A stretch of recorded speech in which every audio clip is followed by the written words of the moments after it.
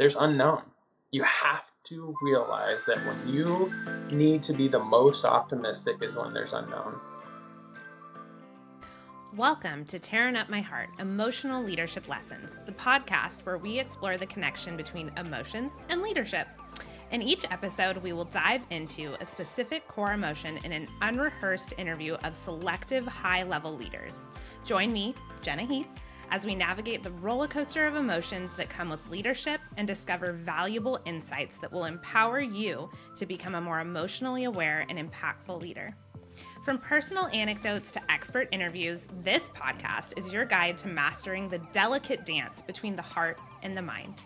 Get ready to tear up old notions and pave the way for a new era of compassionate and effective leadership. Let the journey begin. All right. Hello, everyone. Welcome to episode 2 of Tearing Up My Heart, Emotional Leadership Lessons. I am just so honored because so many of you gave such great feedback on episode 1, and I feel like today's conversation is going to bring just as much value, if not more. I'm joined by yet another one of my incredible friends who has accomplished so much in his life, his short life. He is young, so don't look at him and be like 90-year-old. Those of you that are watching on YouTube, which plug, you can also watch this on YouTube. But he is just an incredible human being, and I'm excited for Chris to be with us today. So Chris, thanks for being here. I'm excited, Jenna. Thank you so much. Very proud of you for getting this done. And I'm a big fan already after the first episode. Thank you, friend. I appreciate that. Also, a pro tip, get friends that support you and all the weird things you do. It's a good way to live your life. Well, I'm really excited because, currently you serve as Regional Vice President for Universal Health Services, which is a huge healthcare organization. But prior to that, you served in the Army for over 10 years, 2 deployments, master's in social work. You have such a very vast, interesting background. But I think one of the things I find most interesting about you is your service during the Route 91 Harvest Festival here in Las Vegas, which, trigger warning to anyone listening, we may touch on that subject. So if you have any trauma in regards to gun violence, I suggest maybe you skip through some parts. But I am just so proud of the role that you played during that time in our city and how you really invested into our community. I think it says a lot about who you are, and I feel like you've continued to do a lot of that great work in your leadership roles and just as a friend. So when I was talking to you about today's podcast, I gave you some different emotions that you could choose from, and you decided to focus on optimism. So we're defining optimism today as being optimistic isn't about being naive to challenges of life, but approaching them with a positive outlook. So optimism is a mental attitude characterized by a hopeful and positive outlook on life, events, and the future. It involves the belief that things will generally turn out for the best and often leads to resilience, perseverance, and a proactive approach to challenges. So keep that in mind as we dive into optimism today. Are you ready for your first question? Go for it. All right, let's start easy. So what does optimism mean to you personally, and how has it affected your life? Yeah, that's a great question. I think whenever you sent me those topics of kind of, one of the things I looked at was through the lens of from being a frontline operator all the way through being an executive leader. What are the things that we're most challenged with, right? And for me personally, it's the unknown, right? And it's having to function in a time of uncertainty, or having to move forward on a path that you may not know where it's going to end or where it's even going to take you.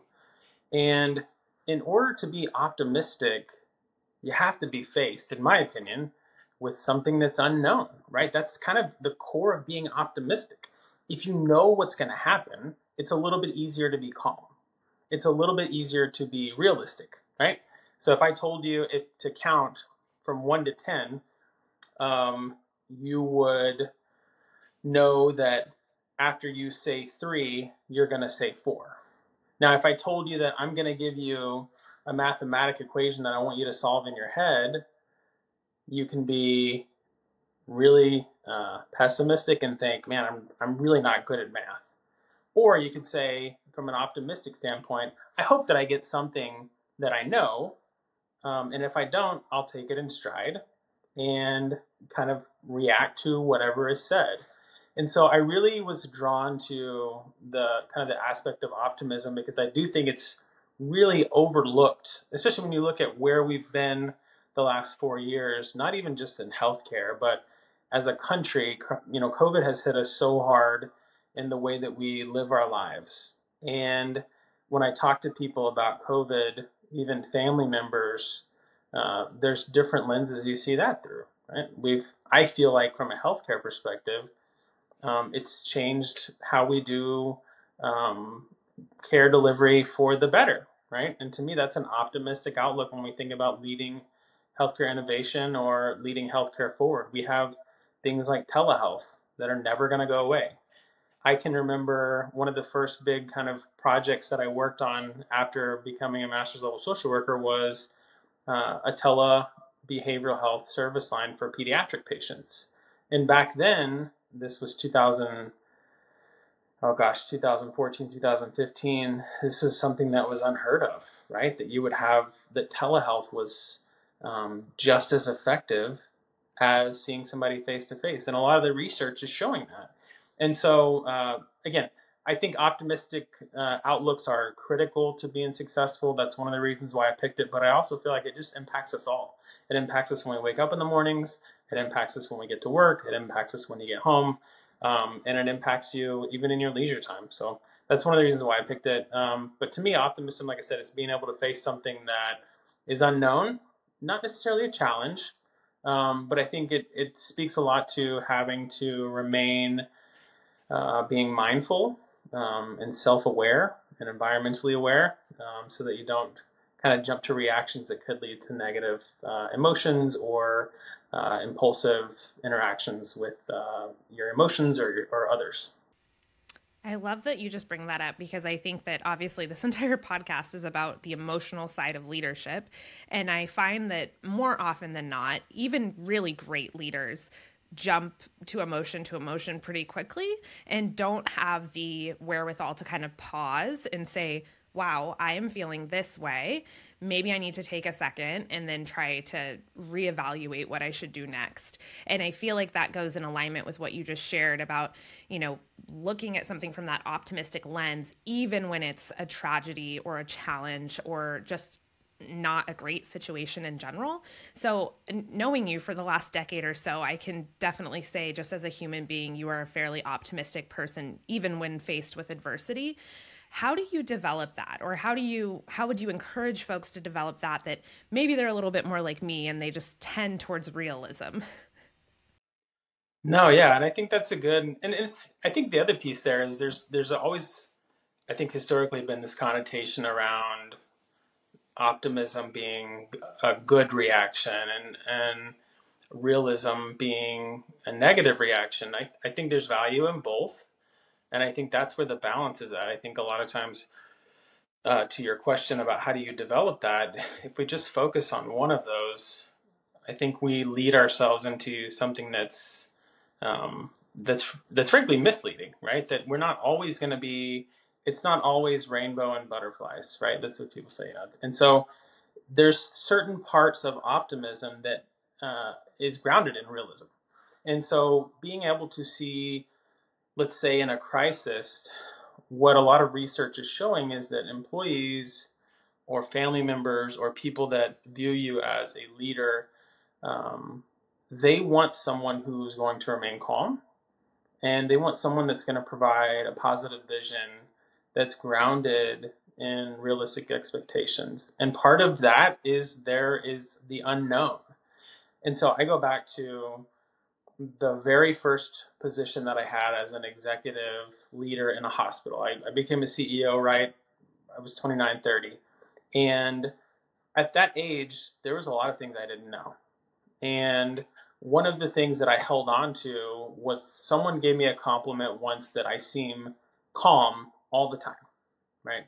And I really wanted to build on that because I found that people reacted well to that. and they saw me more as a leader, not necessarily being numb to emotions, but more so being self-aware, managing that self-awareness, managing the environmental situation that has come up, no matter how big or small. And so, but being a CEO at a very young age in Las Vegas, I look to a lot of literature. Like, what are some things that I can take right now with me, put in my back pocket to help me get through? And one of the things that I saw was it was an article, and I can't find it to this day. I think it was a small publication, but there was a gentleman that was interviewed who had just become a CEO at the age of 30. And the article was about, like, how do you lead when you're young, like CEO at 30? And he said, number one thing, remain calm, right? And number two is, as long as you know the things that make your team successful, what they need to accomplish those tasks, how to get those things to them, and how to track their success, you're gold. Everything else comes with experience. And so I've taken that in a lot of different ways. I've taken that from a technical standpoint. When I'm hiring leaders, I look for them to be able to function in their job, but also, what is the attitude that they're bringing to the team? Are they going to be someone that when the going gets tough, they shut down and are pessimistic, or don't want to work with anyone because they kind of crawl into a space where they don't want to be bothered, right? As a leader, it's difficult to do that. It's not a wrong or a right. Some people have that reaction, and that's perfectly fine for the situation that they're in. But when people are looking to you to lead and looking to you for vision, those reactions are difficult to have. So as a young leader, one of the things that I kind of did to, I think, to feed that optimism and that calmness was focus a lot on in the moment things like breathing, or being mindful of what thoughts are coming into my head. I feel like there's a lot of similarities between optimism and what we're supposed to do internally to be optimistic, and mindfulness, right? This kind of dialectical behavioral where we're seeing things as they come up, processing them before we react. And so you can do that with little things.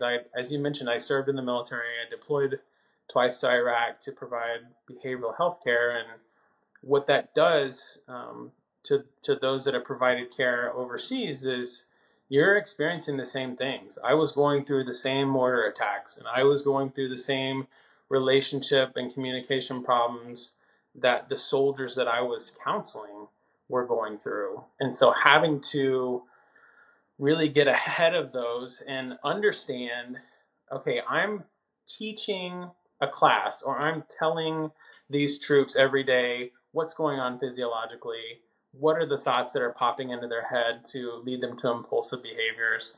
And I realized some of those things I wasn't practicing myself. And so being able to kind of slow down, again, remain calm. And I don't say that lightly. It takes a lot to remain calm in situations where it's hard to be optimistic.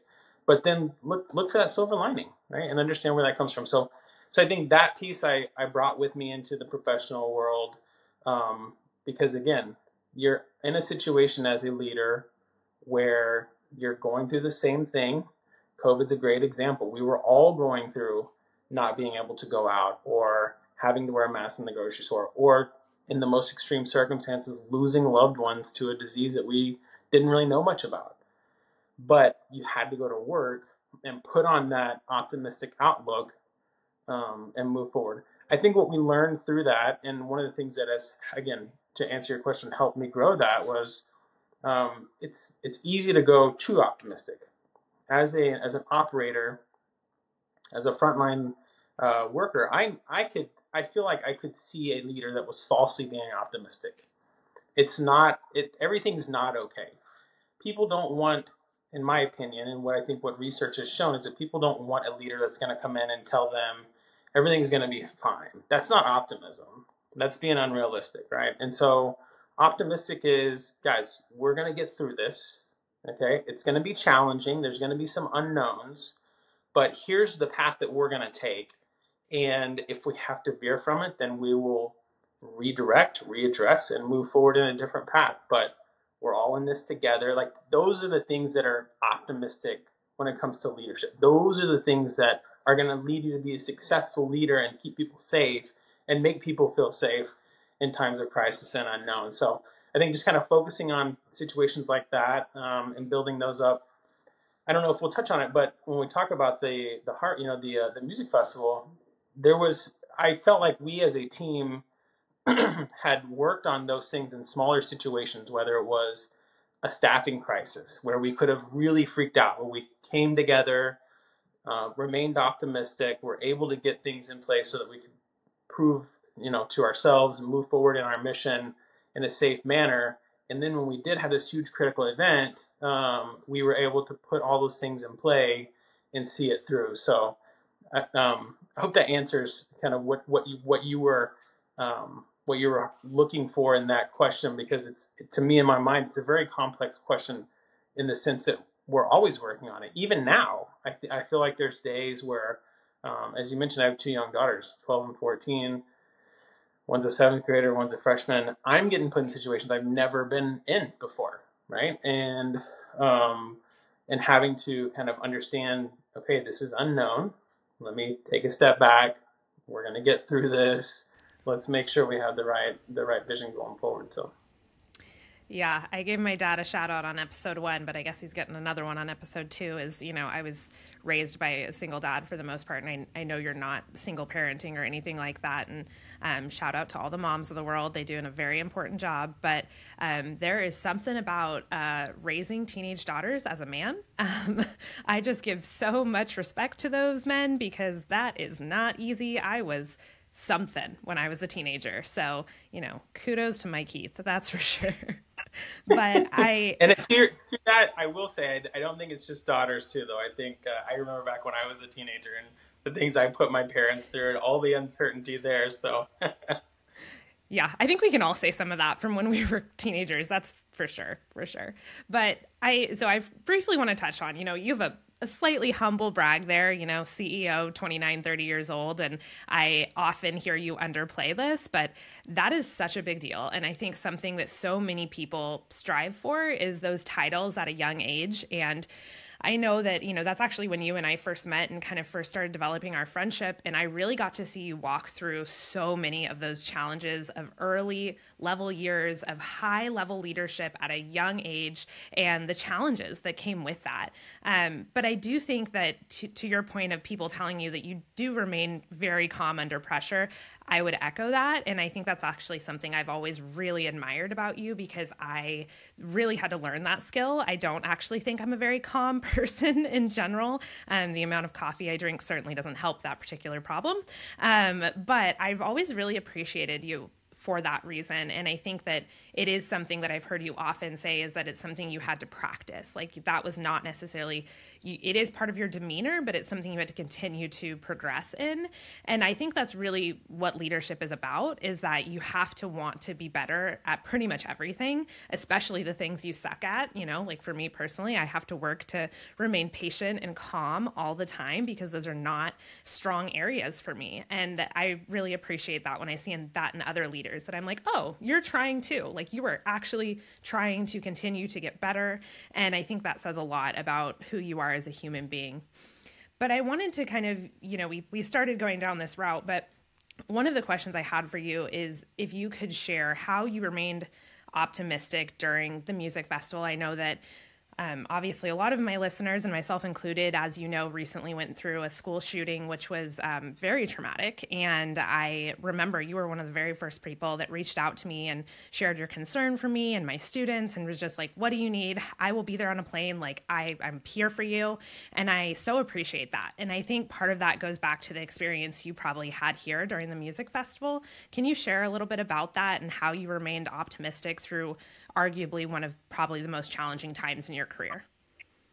Yeah. And I think it's and my heart is still with you guys there. I know that was very traumatic. I think the days and weeks following what happened there, was as the facts came out more, I could just tell that it was going to sit in a different place with people that had been there through the music festival too, because all those emotions kind of come back of safety and security and feeling vulnerability. And so, yeah, I still think about you guys there. I know it wasn't as of a mass, spread event, but it's still extremely critical to remain trauma informed with some of those team members that you work with. So I definitely can appreciate what you bring to that team and what they've gone through. But I feel like it's almost like it was a very surreal moment. One of the saddest days in the history of the United States. It was the largest mass shooting,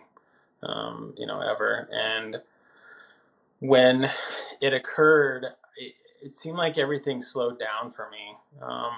I'm very thankful and just grateful that I wasn't actually at the music festival. And but for to kind of recap what had happened is I got the call. At the time, I was the CEO of a psychiatric hospital there in Las Vegas, and one of my good friends who ran the employee assistance program for one of the big casino chains had called me and said, "Hey, there's been a shooting on the Strip at the music festival. They're saying X number of people have passed away, but we know it's way more from what's happening on the ground." And so, if you remember, and again, just like you said, just disclosure for those that may have trauma around this, but initially it was very single digit numbers, and then by the end of the night, it's well over 50. And so we kind of sprung into action. He said, we're going to be expected to be down there in the morning as soon as the sun comes up, ready to provide therapy, to provide counseling, to provide resources to, you think these are tourists, there's thousands in every casino. And they were there. This was a very peak time for business, for visitation from other states to come in and go to these festivals. And it was a weekend when Imagine Dragons had played the first time ever at the big venue there in Vegas. So a lot of people had come back to Las Vegas that had grown up here. And so as the stories started to come out over the next few days, I think you heard a lot of bravery, but initially it was just shock. And that was 10 o'clock in the morning. Throughout the night, me and my team, we just kind of sprung into action, knowing that we have tens of thousands of people we have to provide behavioral health care for. It's a definite crisis. Even if we didn't have to do that, the whole town is under a level of challenging emotion and trauma that we've never felt before. And it's not supposed to be this way. This is a fun town. People literally come to that town to have fun and get away from things that are stressing them out in their lives. And this is the most stressful thing that's ever happened for the majority of the United States. And so so we were able to put together, though, a team to go down at 6 a.m. And I still remember driving my SUV with, full of therapists down to the Strip as the sun was coming up. Nothing had been, everything was taped off, and everything was just how it was, 8-9 hours before. And we set up down there and in about 15 different casinos and provided therapy for the tourists and therapy for the staff. I mean, there were the stories coming out of housekeepers that had been trapped in closets and their radios died. And, there's thousands of rooms in those casinos, and it took hours to find them. They didn't know what was happening outside the door. And so those are the people that we saw, again, as we were also going through this trauma that was impacting our city and our country. We were having to be there for these members of the community. So I remember doing and I'll get back to the value of this, but I remember driving. We did about 16-hour days for about 30 days back and forth. And I can remember that first week driving back and forth and just pulling over on the side of the road, going in the mornings and going home in the afternoons or evenings. And I just had to unload like on a video log, because I didn't want to bring it home back. My daughters were much younger, obviously, then. And I didn't want to take anything home to them. I wanted to be, transparent with myself that I knew this was affecting me. As a leader, you have to go in there and not necessarily put on a brave face, but you have to be that kind of beacon for positive energy and focused vision moving forward, that we're going to get through this. We're going to make sure that everybody's taken care of. And so I remember that was something that I still take with me now. That, and it's, you can say journaling, but now we're, I feel like even more progressive, technology. You don't have to journal anymore. You can do a video log. So I literally just pulled up and just made, 5-10 minute videos on the side of the road on the way home just to express. And I always made it a point to say something positive. So I remember there was one day that I had seen some pretty horrific things, and at the end of the day, we ended up going down into the cafeteria at the bottom of Mandalay Bay. There's like an employee cafeteria underneath the casino, and just seeing the resilience on people and kind of being there for them as they were eating dinner and listening to them say, like, I have to come to work. I cannot let this person, this monster, win. Right? If I don't come to work and if I don't give everything that I have for this, for these people that can't just hop on a flight and go home if their flight is not today, then I'm letting this guy win. And I remember feeling so grateful for having experienced that. But I shared that for the next couple of days. Like, hey, this is the type of outlook that I think is so positive. We have to grieve. We have to make sure that we understand the impact. But we also have to know that we're carrying on, a, kind of this torch of we're going to be resilient. And it wasn't unrealistic. And I feel like I took a lot of away from that. I think when you get put in those situations, for me personally, it was not necessarily an awakening event, but it was more where I felt like I had been so fortunate to have been around strong people in my team, and I knew their strengths and they knew mine. That the optimism and the calmness came with some security and confidence that I knew what my capabilities were. I knew what my limitations were, and they knew theirs and mine as well. And so I think when I think back to that night and the next 30 days, it's just one of those things that it's almost like a moment where everything came together, that I felt like I had been trained on, and I needed to be there for the city.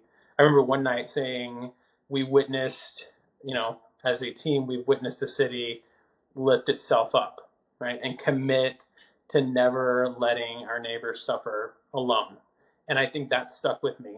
And I remember saying that to myself and just thinking the power behind that. And as the donations poured in after that. I mean, it was, I don't know, $10-15 million in like 10 days. And now they have the Resiliency Center, and the resilience that came out of that has taught us so much about human behavior, and has taught us so much about what we're capable of as a society. So it was like I said, a horrific event, and I'm glad I was able to have the skills to provide leadership during that time. But it's something I hope I never have to do again.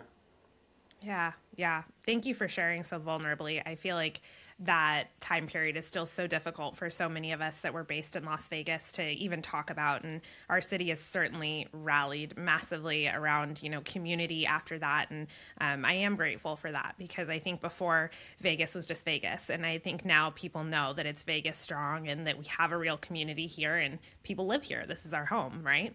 But I think that something you brought up that's really often overlooked in leadership is that when there is difficulty, I mean, even obviously we're talking about excessive tragedy right now, but even if it's not as difficult, it's a policy change in an organization. It's a frustrating day. It's raining outside. Oftentimes leaders tend to sugarcoat things, and they're like, oh, well, it's going to be a great day. Like, we're going to do this. It's going to be wonderful. Like, yay, go team. And that is often really alienating to team members, because they look at that and they're like, are you in what is happening? Like, this is not the same situation I'm seeing. Like, what are you talking about? And I love your reframe of that, how you can still be optimistic in those situations without basically lying. You didn't use that word, but I'm going to, is that I think oftentimes people fall into this, that they need to sugarcoat or lie or make it seem so much better than it is, when in reality, I think leadership is often saying, this is a really, really difficult situation. And we're all in that together. And we're going to hold space for that difficulty. We're going to be here for one another. But we do have to progress. We have to move forward. We have to do our jobs in whatever capacity that looks like.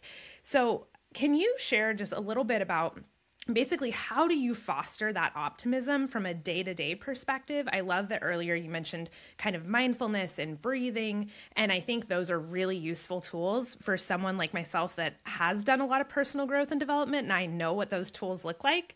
But maybe for other people who are still newer in their leadership journey, whether they're leading teams of people yet, or maybe they're just leading themselves, and they're like, great, Chris, optimism sounds fun, but like, how do you actually do that? Yeah, and that's a great question. I think the takeaways. If you don't take away anything else from this, I think remember it's important to be calm, and obviously I'll elaborate, but I think being calm is extremely important, and then you have to find a balance in your reaction. And so, and I'm going to speak from the point of being a leader, but as a leader at any level, your actions are magnified. And the higher up on the, corporate chain or leadership organizational chart you go, I don't like the word higher. The more progressive you are in a leadership role, the the more magnified those interactions are. And so if you think in terms of the time that you've interact with, let's think from an academic standpoint, you interacted with a department head or a faculty lead. Those interactions are fewer than your peers, but they hold a lot more weight. And then you think about the dean of your school and how fewer those interactions are and how much more weight they hold. And then you think about the president of the university, and you may interact personally with them once a year and how much weight that interaction holds. And the same goes for leaders. And the people that we lead, or even the people you don't lead that just interact with you, if you appear in a time where optimism could be valuable, if you appear impatient, think about the policy change you mentioned, or if you appear fearful or frustrated, the people that are around you or look up to you or that you lead are going to sometimes emulate that, right? And they're going to feel less safe because they're looking to you for safety in those unknowing times, okay? And so to me, when I talk about finding that balance, so there has to be not this extreme negative of impatient, frustration, or fearful. Now, you could feel those things internally, but I think it's expressing them that's a different story. I think that's where self-awareness comes in, right? So I can tell you when COVID hit, I didn't live in Seattle. We know that COVID originated in the United States outside of Seattle. I was one of the people that for some reason ran to Seattle right after it happened. But I remember moving to Seattle in July of 2020, which was, obviously a couple months after the COVID outbreak had happened, and leading a hospital up here. And I remember going to work fearful internally of taking something home to my kids, of contracting COVID myself. But that fearfulness wasn't something that I overly displayed as a leader. I realized that I was, from an emotional awareness standpoint, fearful. I challenged that emotion and trusted the PPE that we had and the precautions that we had in place. And so I was able to, I feel, move forward, not displaying those extreme emotions. Now, I think on the other side, excessive confidence, we'll say, can be something that's detrimental too, right? And so telling somebody that everything is going to be okay is not what people want to hear. I don't want to hear that from my leaders. When I know things are not going to be okay, they're going to be tough. And we didn't know when COVID was going to, people are still passing away from COVID now.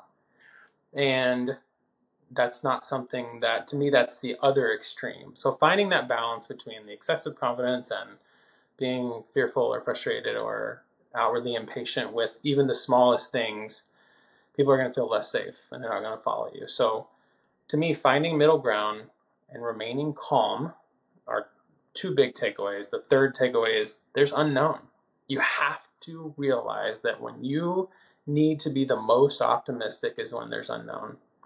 Whether that's the path ahead, like I said before, whether that's something that has just happened and you don't know what the next thing that's going to fall is, that's when optimism is most important. That's when you have to be middle of the road as a leader.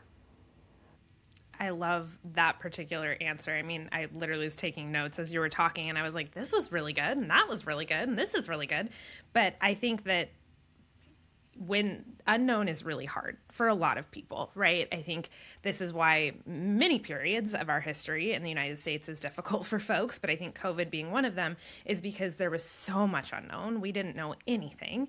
And I think that change is so hard for so many people because we have been raised in a structure that loves stability. You know, we love knowing what comes next. We love, understanding that this is phase A, this is phase B. They go right after each other. It's simplistic, right? Like that's desired by a lot of people.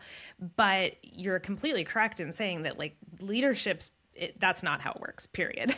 It's very, very rarely A, B, C in leadership. Managing projects, sure, maybe. Managing people, definitely not. It is never as easy as A, B, C. It's like A, Z, D, E, L, R, and then maybe J, right? And it's chaos. It's utter chaos in the best ways, but it is. And I think that something I wanted you to speak a little bit more about is basically reining in those emotions and how we display emotions, because I think that is a challenge when it comes to unknown, is that people immediately want to jump into like, how are they feeling? How are they feeling? How are they feeling? When in reality, like, sure, internally, you could be like, whoa, this is a lot. I don't even know how to process what's happening right now. But that does make people feel unsafe, and it makes them feel like your leader isn't stable and that they can't count on you. And that's the polar opposite of safety, right? And so I think all of us are looking for leaders that we can count on, that we know are reliable and accountable, and that we can trust. And I think a lot of that goes to emotional regulation and showing up consistently as the same person, and that folks know that they can count on us. So can you talk a little bit more about that, of how do you kind of walk that really delicate dance between showcasing, hey, I'm a human being, I have emotions just like you, and being vulnerable through those, but also I want to be consistent and stable for you so that you know that I can handle this. I'm going to be okay. I'm not going to fall apart at the seams. Yeah, I love everything you said, and I had all these things that were popping in my head, so I hope I'm remembering them all. But I at the core of this, and you touched on it a little bit, is you have to be vulnerable, right? So what I don't want people to think is that being optimistic is that you're not emotional in front of your teams, right? You have to be vulnerable. So what I mean by that is, it's okay to be scared when something scary is happening, and saying, "Hey guys, like I'm just as scared as you are, but here's what we're gonna do to get through it." I think the other piece of being vulnerable is listening to feedback. And the biggest takeaway I can tell people when they say, how do I work on this? How do I hone this in? If you listen, people will tell you how to do it. I'll give you a perfect example. As a leader, as a father, I continue to struggle with wanting to solve problems that people bring to me. Okay. And I've had to realize, and I have to continue to remind myself that, people don't often bring problems to you for you to solve. They want you to listen, and they want you to be there, and they want you to, if not provide encouragement, then just be empathetic, right? And I've gotten that feedback from a lot of people. My daughter, I've gotten that feedback from people that I work with. And I think without that vulnerability, I would have never taken that and applied that to practice. I think that's one. So I think listening, people will tell you how to fix it or how to improve on being optimistic and calm and mindful. I think the other piece there is reframing.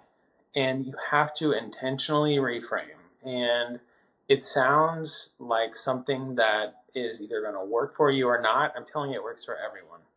And it's one of those things, we used to say it kind of in the Army when you start new routines, right? You fake it till you make it. You have to remind yourself to reframe. Whether it's put a sticky note on your mirror in the mornings because you have trouble reminding yourself to reframe difficult conversations or difficult interactions or difficult situations, or reading about what it means to reframe situations. You take COVID, for example. Well, maybe we've talked about COVID. Let's say, you've been challenged with an incident at work where you're short on resources. You know you need 10 widgets to do something, and now your boss has only given you 8. And so, obviously, if it has to do with safety, that's a different story. But if it has to do with the amount of work you're going to have to put in versus how easy it was before, reframing that so intentionally, so that you don't see that as a roadblock, right? That you see that as a problem that you are going to solve and you're going to learn from it. And when you then go back and apply that to something like COVID, we could have, if there weren't people who reframed these roadblocks of how am I going to get my therapy appointment done? Or how am I going to, counter going to class when I'm sick, or as a professor if I'm contagious, but maybe I'm not showing symptoms. If we didn't have people that saw those roadblocks as opportunities and problems to solve and learn from, we wouldn't have telehealth. We wouldn't have online classes at the rate that we do now. And so I think a lot about how people have became really strong leaders through crisis, and it's been because of that outlook, that ability to reframe, and they're able to have that calmness and optimism that has allowed them to reframe.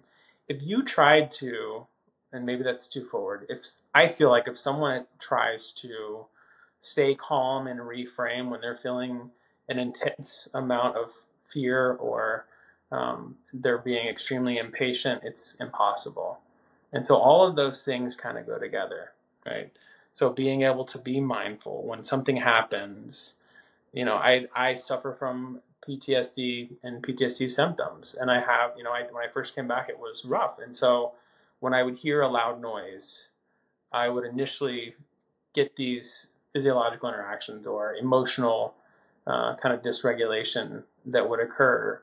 And over time, working with someone, I've been able to see those things as they come up and feel like, okay, I'm aware, my heart rate is going up. This is why I feel like a little sense of anxiety or impending doom, and walk through that and talk about in my mind how to reframe those things. And so, but initially when I was fearful or frustrated or impatient, there's no way I could have reframed.